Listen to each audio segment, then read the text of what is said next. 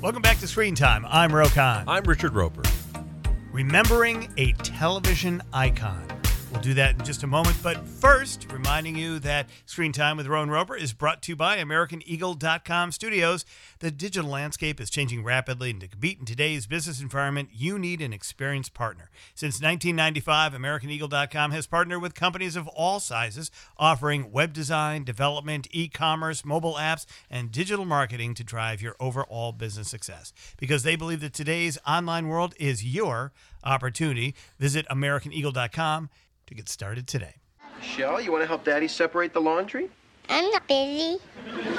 Okay, everything red, green, yellow, or bright color goes in this pile. And everything white goes in this pile. You got it? Got it, dude. Oh, no, Michelle. No food in the laundry. I'm sorry. Oh, no, honey. It's not your fault. Daddy didn't explain it right. I was a bad boy. Go to your room. That, of course, is Bob Saget, who played Danny Tanner on Full House, and so many other things throughout his storied and great career, who passed away over the weekend. And also, on a personal note, a very dear friend of ours. Absolutely, and the tributes have been pouring in ever since this stunning news, because this is not something that anybody saw coming. Bob Saget was not sick. There were no reports of him having any problems or something. He had actually gone back on tour, Ro, and he was doing some live shows, and his last tweet was how much he loved being on stage, and then he was found dead in an Orlando hotel room. I think his family actually contacted authorities in the hotel because they hadn't heard from him because he was such a family man, and was found unresponsive in that room at the Ritz-Carlton Orlando. The cause not known, but the sheriff's office is saying no signs of foul play or drug use. He was 65, but he seemed very vibrant. First of all, that's quite young. Yeah. And he seemed very vibrant and healthy, not a long history of health problems or anything. So it really was a stunning development. It was indeed. And to a lot of his friends, including me, who I spent a lot of time with Bob over the years, and he always was, the life of the party. He had this wicked sense of humor. Obviously, legendarily dirtier in live performances than he was as the kind of the Danny Tanner family man character that he played on television, or that videos show. What do they call that video show? America's Funniest Home Videos. He kind of invented YouTube. I know. Because we had to wait till Sunday night to see this aggregate, right, of all these collections of basically cats playing the piano, people falling down, proposals gone wrong. Right. I mean, that's what that was. It really was the precursor to YouTube. And Bob Saget was the host of that. I know. And I used to make merciless fun of him when we were together about the fact that was just so opposite of who he really was. Well, it's interesting you mentioned that because, so Bob Saget, always going to be associated with Danny Tanner on Full House. You and I were not in the target audience for that. We were past that. But a lot of people grew up on that show. And I know enough about it to know that they had the Olsen twins, right? They were the little ones. And then I know John Stamos was Uncle Jesse. Mm-hmm. And then they had the Dave Coulier was also in there, right? But Bob Saget was the main guy, and it was a very, very popular show. And you're right, they brought back, as they've done with so many shows, Fuller House. And then there was this fun, generic, wholesome, wacky America's Funniest Home Videos. And Bob Saget, he would say often in interviews, like he'd say, ask me my favorite episode of Full House. And they'd say, what was your favorite episode? He'd say, the last one.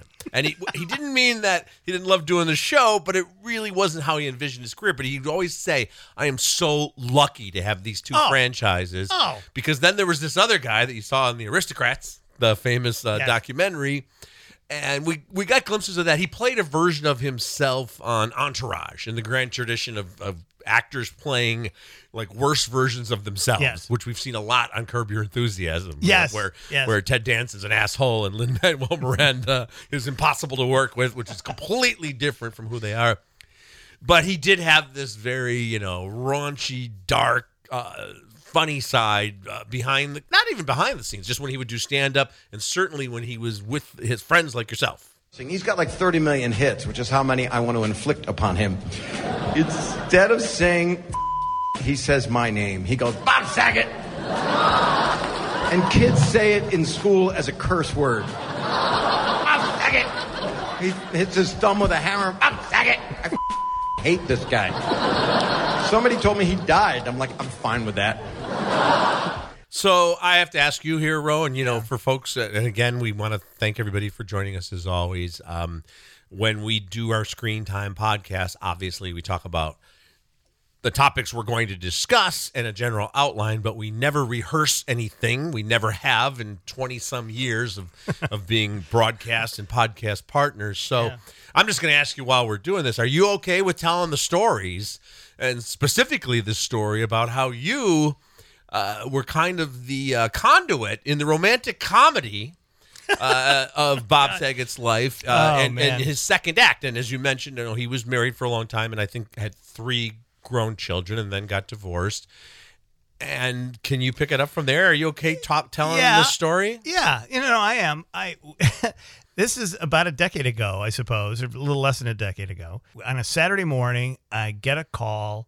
I'm like just waking up, and it's Bob.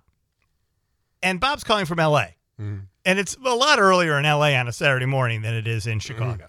2 hours to be exact. So he says to me, do you know Kelly Rizzo, who was at that point an Instagram star from Chicago? I mean, one of the first big Instagram stars. Did blogs and posts about things, lifestyle improving stuff, your life, becoming a better person, whether it's through nutrition or exercise. And she would do a lot of appearances on local TV. Right. Just absolutely charming and telegenic and smart. And you could see kind of like, okay, this could be someone who's going to break out if she wants to go that way with her career. 100%. And she had appeared on the television show that you and I were involved in at the time at ABC.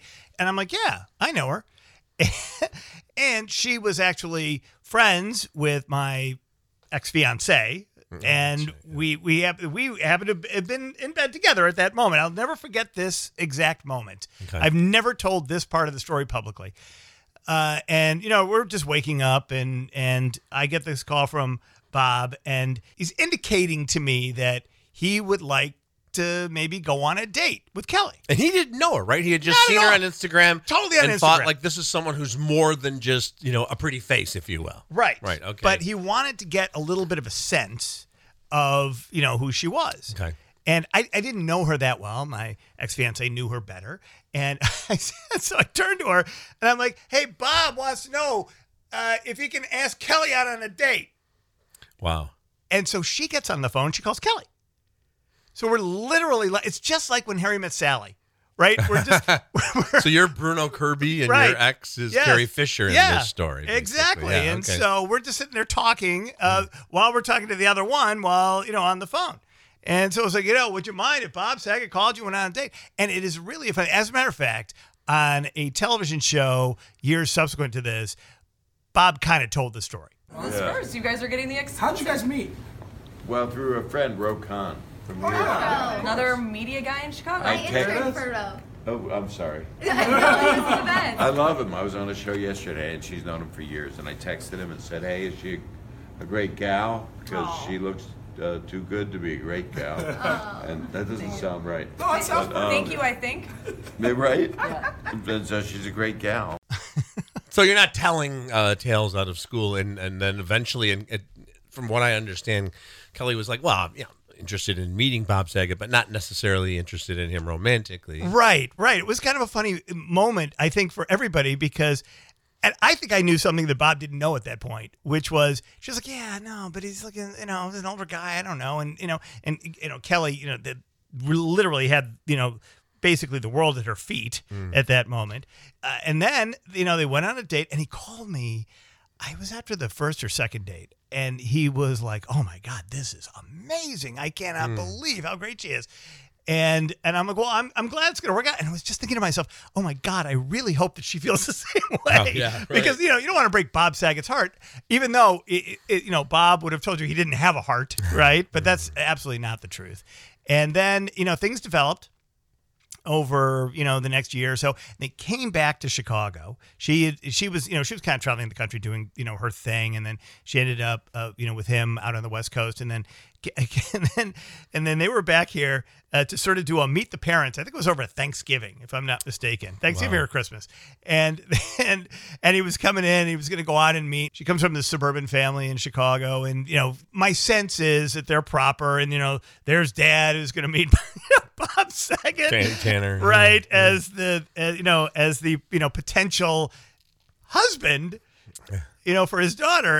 And I'll never forget the conversation I had with Bob about that, which was like, I don't know what to say to you, pal. I just hope you survive the night. Oh my gosh. Wow. And then he did. Wound up falling in love. And, she issued statements shortly after this news became public, and her heart is absolutely broken. And I imagine. You just feel so bad for everybody. And his daughters as well. Have these grown daughters have talked about what a great father he was.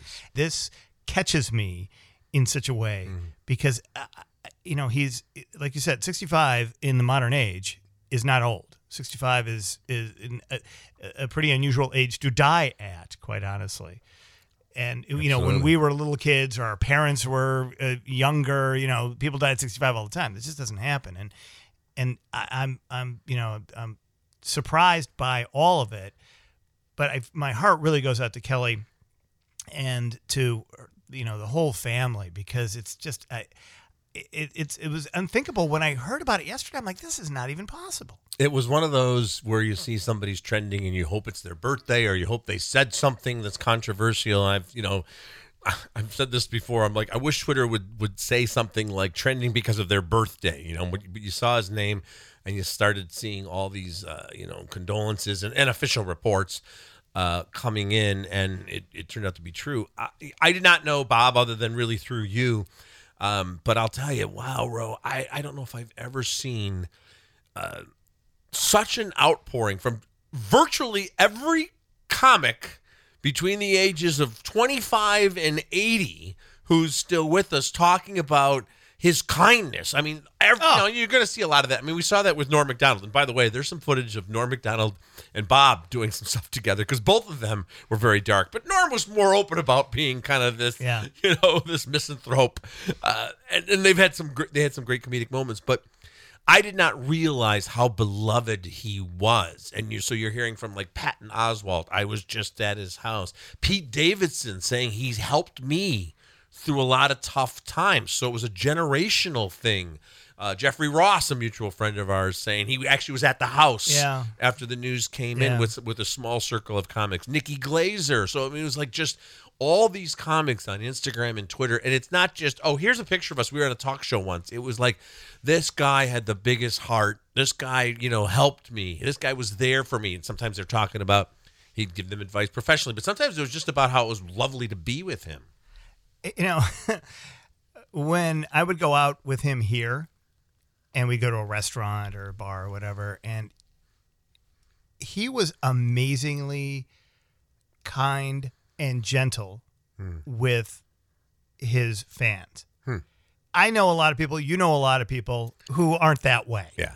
Right? There's a few select people, and those tend to be our friends, actually. Yes. Those who are nice to their fans and get it and understand. And it's, because if people adore you, that means that you did your job right. Yeah. Right? So don't take that. I know it can be scary, and there are certain, types of fans that are, that can be inappropriate and things like that. But that's just part of it. I mean, don't be in show business if you don't want to be that way. Yeah. And that is exactly how Bob looked at it, too. It was like he was so thankful for everybody's affection. And he was really funny about it. And sometimes he would play this game like, no, that's not me. That's somebody else. I go, no, it's not. It's absolutely you. That's funny. But he did it with a light heart, not, like a jerk. And he was so giving of his time. And it's funny because, in our business, being close with other people in our business is a dangerous game. Right? Because people can be pretty cutthroat. Bob was not that, and which is why I think you see this incredible outpouring from his fellow comics. And again, I do encourage people, if they've not seen, if you like comedy and you want to see sort of how comedians think, I think, we go back to The Aristocrats because that documentary explains basically what it's like to be a comic. And it's all based on this conceit of a single joke. And everybody's got a different version of this one single joke. It's an old Borscht Belt joke that was told maybe 100 years ago now for the first time. Yeah. Right? On some Catskill stage. And how everybody has a little twist on it. It tells you about the personality and how they write and how they think. And you'll see something about Bob Saget. If you're just a Full House fan and a Fuller House fan and all of that and sort of his... you don't know about his stand-up comedy. It tells you everything you need to know. And again, that was a take. He was really more of Danny Tanner than he was of this crazy, over-the-top, dirty comic in a lot of ways. Yeah, absolutely. The New York Times obituary said that Don Rickles labeled him the Jewish Clark Kent. Because he had that look, and that's probably the nicest thing Don Rickles ever said publicly about anybody. And Bob loved that. But you mentioned the way Bob interacted with fans, and we've already talked about how great he was as a mentor and colleague and friend. But it can't really overstate how famous he was, because Full House was a generational show, especially, a lot of people now that grew up on that, they watched that week after week. That was on forever. And so was America's Funniest Home Videos in both cases at a time where you did not have 576 options. There was cable and all that stuff was happening. But so when we're talking about a ratings hit, it's 3 or 4 times what the number one shows get now. People go, oh my God, Yellowstone has 10 million viewers. If America's Funniest Home Videos got 10 million viewers, they would have said there's something wrong with the ratings that night. Yeah. A really bad night. Yeah. And it was very, very mainstream. It was kids, parents, grandparents, and I think he got a kick out of that that so many people they just thought of him as this nice boy from Philadelphia, I believe he was originally from. But there were different sides to him. But I think the fact that he had such self-awareness, that there was more to him than these shows, but also he was not the kind of guy that'd be like, I'm not just Danny Tanner, I'm going to play a dark serial killer in a made-for-TV movie to show my range. He'd be more like, I'm going to keep doing it. Yeah. All right. This was working. Right. Well, have you seen my backyard? Yeah. It's over there, and then it keeps going, Yeah, no. He's that's 100% right. And he is such a funny guy, and I have to say because there was a moment when I heard the news, and I literally texted another mutual friend of ours in the entertainment business, and I said, "Oh my God, he faked his own death." Oh, jeez. Because that's how I look at him, like as a guy who, would pull something like that. And unfortunately, that's not the case. It's heartbreaking in so many ways, I think, for his fans and for people who, adored his work, whether you're Full House fan, or you're like a dark comedy fan or whatever it is. But, he represented like an American in full in so many ways as an artist. And I will miss him for the rest of my life. And like I said just a little bit earlier, our best goes out to his family and we mourn with you. Absolutely. All right, let's take a break. On the other side, the Golden Globes were canceled, but were they really? We'll talk about that. But first, Portillo's.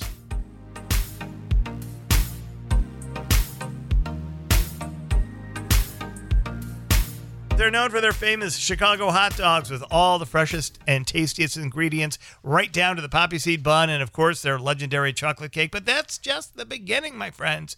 The menu has mouth-watering varieties of favorites, from a charbroiled burger to an Italian beef to a cheese fry to a chopped salad, and the chocolate cake. Oh man. Oh yeah. If you are a fan of this podcast or heard any other episode of this, you know how I feel about the chocolate cake. It's the greatest chocolate cake in the history of chocolate or cake. Portillo's also has locations throughout the Midwest and in Florida, California, and Arizona. Order curbside pickup or delivery today. Ship Portillo's anywhere in the United States of America by ordering at Portillos.com. That's Portillos.com.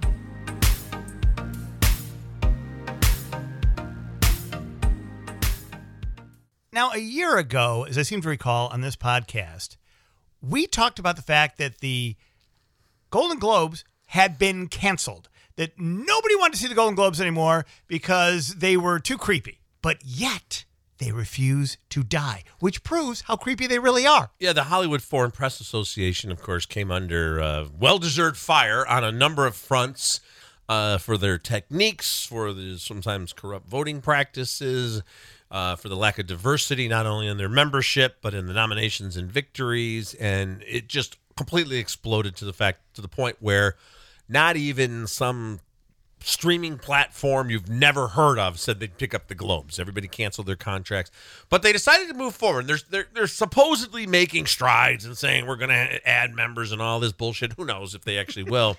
But I will say this. Who cares if they do? Well, I will say this from a strategic standpoint. If they didn't hold some sort of Golden Globes this year, they die forever. So they still had nominations and victors, and some, I guess they'll mail them. But here was the deal, Ro.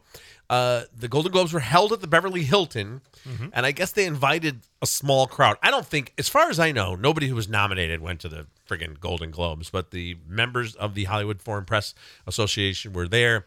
And what they did then was they announced the winners via Twitter, and then I got emails. All of us who work in kind of the entertainment field, like, hey, look who won. So, all right, well, I want to run through some of this with you because is this, as the Golden Globes had been in the past, a little bit of a precursor for award season? Listen, because you got the SAG Awards and obviously the Oscars coming up. Yeah, and you know, we can talk a little bit about the SAG Awards. Those announcements coming out, the nominations this week as well, and definitely gaining traction over the years. You know, becoming a better TV show, but also like a more prestigious thing because, first of all, the award is called the Actor. The Screen Actors Guild Award. It's the Actor, which is pretentious as fuck. But, okay, that's fine.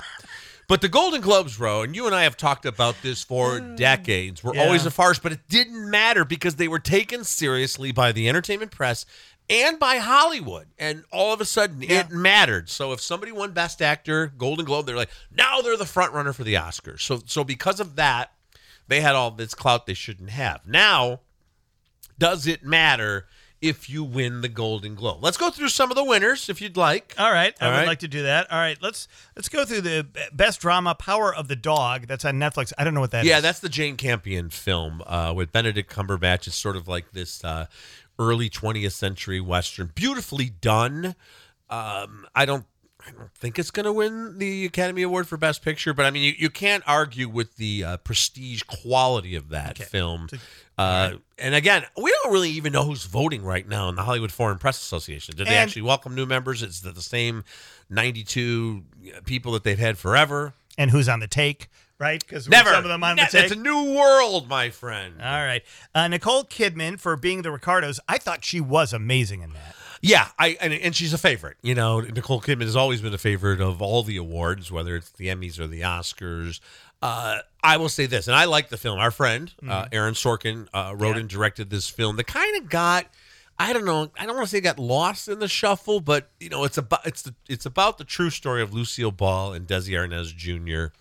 And it's this multi-pronged story about the making of the show, but also controversies. She was accused of being a communist.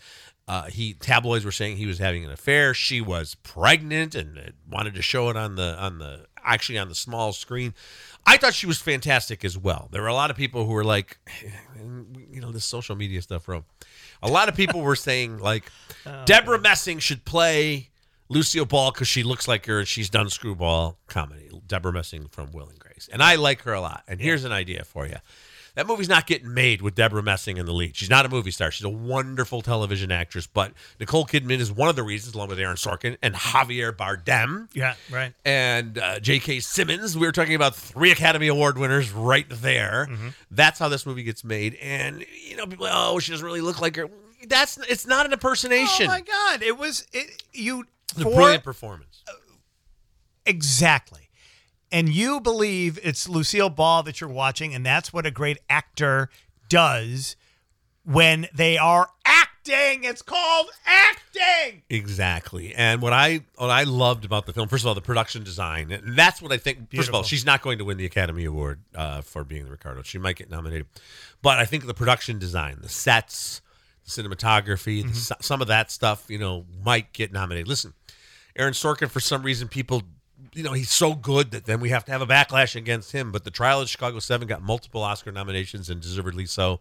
I think this film, being the Ricardos, will get some nominations. Yes, it will. And this is not your typical Aaron Sorkin structure, because it's not rapid fire dialogue. It's not that it's whip smart. It's smart in its own way. Yeah.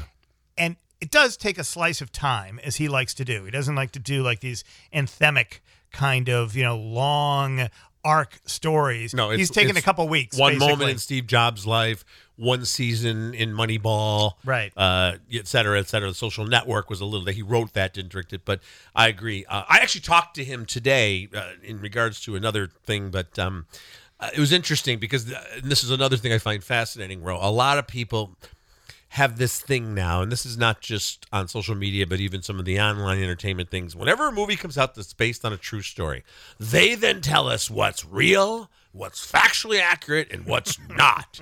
And there was this big hullabaloo, as they say, a hullabaloo, because the plot elements we mentioned, the fact that there were tabloid stories saying Desi Arnaz was having affairs, that there was a Red Scare about Lucille Ball, that because she had checked a box on some form, right?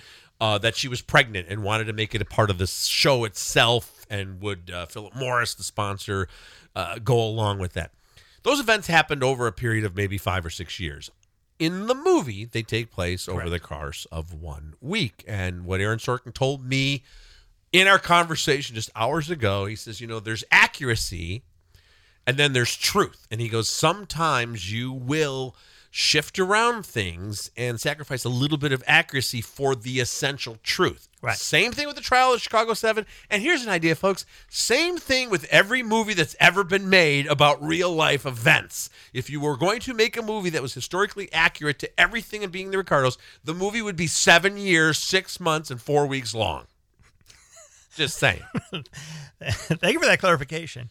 Yeah. All right. Okay, Twitter, you can go. Well, you know what I'm saying. I mean, you've watched All the President's Men, which is one of the most journalistically sound movies about journalism, and they move some things around and fictionalize certain things because it's a movie and not a 400-page book. Right, they got to get you through it. Thank you. All right. Best Motion Picture, Musical or Comedy, West Side Story. That's probably going to win. That's what the Golden Globes say, at least. Well, it's definitely going to get nominated for Best Picture, and I love what Spielberg did with that. And then, of course, the Globes still have that musical or comedy and drama thing, so they kind of give away 2 awards. Right, that's true. Yeah.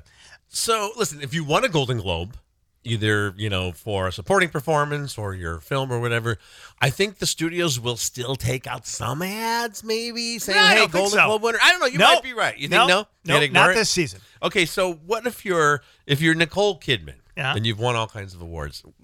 Does she give them an address where they could ship it, like the actual Golden Globe? They have to have physical Golden Globes. I don't know. Does she care? Does she want it? I don't know, because she's Australian, if she buys into the American cancel culture. So she says, give me my Globe? Yeah, she might actually go for it. I think there are going to be some American actors who are going to be very, very serious about their work and decide that they are going to publicly refute. Well, remember, Tom Cruise says he was going to send back his Golden Globes. And I was like, well, what address do you send those to? I guess there's an address. It must be the Hollywood Foreign Press Association. Listen, and I'm not defending the Hollywood Foreign Press Association in any way, shape, or form. But once the the tsunami hit, everybody was denouncing it. Scarlett Johansson talked about how the members made her feel uncomfortable in interviews, which is horrible and terrible. And then nobody wanted anything to do with it. So I think you're probably right. Maybe they don't really use it as any kind of ad campaign. Golden Globe winner, blah, blah, blah, from blah, blah. I think we have to go back to just identify exactly what the cancel was about. We touched on it earlier, but really the essence of this, you have been talking about this and writing about this for decades, that it was this small group of people who were driven by their own egos. Some of them were writing just a handful. You had to write 4 articles per year. You didn't have to be a full-time entertainment journalist. Right. And they favored, people that were nice to them in interviews. There was a big story about how they all got flown to Paris to interview Lily Collins and other cast members on Emily in Paris, and it got nominations, where even one of the writer-producers of Emily in Paris said we should not have been nominated for these awards. Right. Because they would get these lavish junkets. All of a sudden, you're getting $10,000 trips. And years ago, nominees would send them watches and they'd take them. And then there was also the part about the fact that they had an almost all-white membership, and also very, very few persons of color had been nominated for years. So it was this snowball effect. Right. Well, I don't think that the Hollywood Foreign Press, as it's currently constituted, unless it turns into this gigantic international real organization where they have professional journalists as a part of it who are, working for major publications or television, whatever it happens to be, if there is such a thing next year, I'm not sure there will be, throughout the world, then okay, that makes some sort of sense. And you could make that into like this gigantic thing if you wanted to, so that it really is an international sensation, but they never thought to do that because the people who are running it, sort of were, thinking small ball, not the long game. Yeah, and I think we've talked about the SAG Awards, which, again, it's peer group, it's much closer, and it's usually a better indication, at least in recent years, if films get a lot of momentum at the SAG Awards, winning Best Picture, Best Director. And I love that they have Best Ensemble. I think that should be an Academy Award category, because when you think about it,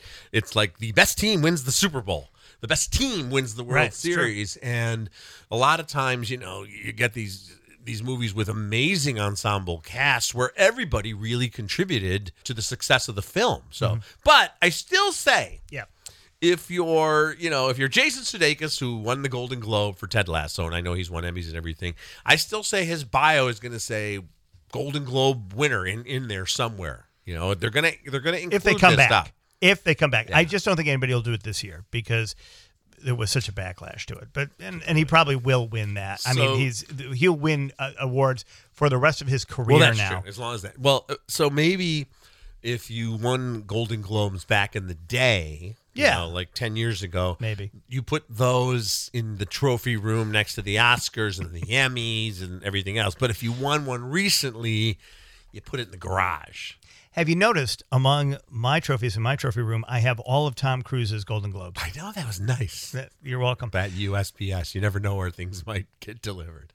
Okay, on that note, the Rowan Roper Podcast is brought to you by AmericanEagle.com Studios. AmericanEagle.com is a full-service global digital agency providing best-in-class web design, development, hosting, digital marketing services, and so much more. Visit AmericanEagle.com for more information. We're back next week with 2 episodes. We've got the return of a very popular film franchise. We're going to talk about that. Also, some big TV series are now rolling out some fresh episodes. So even though it's January and we're not getting the big summer movies or the Oscar contenders, a lot of fresh material to talk about, Ro. Thank you. Also want to thank Danielle Robay for sending us that clip of her. She was our intern, and she mentions that actually in the clip of Bob Saget describing how he met Kelly Rizzo. And again, our condolences to Bob Saget's family and friends. Renee Nelson and Tim Elanius are our executive producers, and the long-suffering Demita Menezes is our editor and production director. All right, we'll see you next time.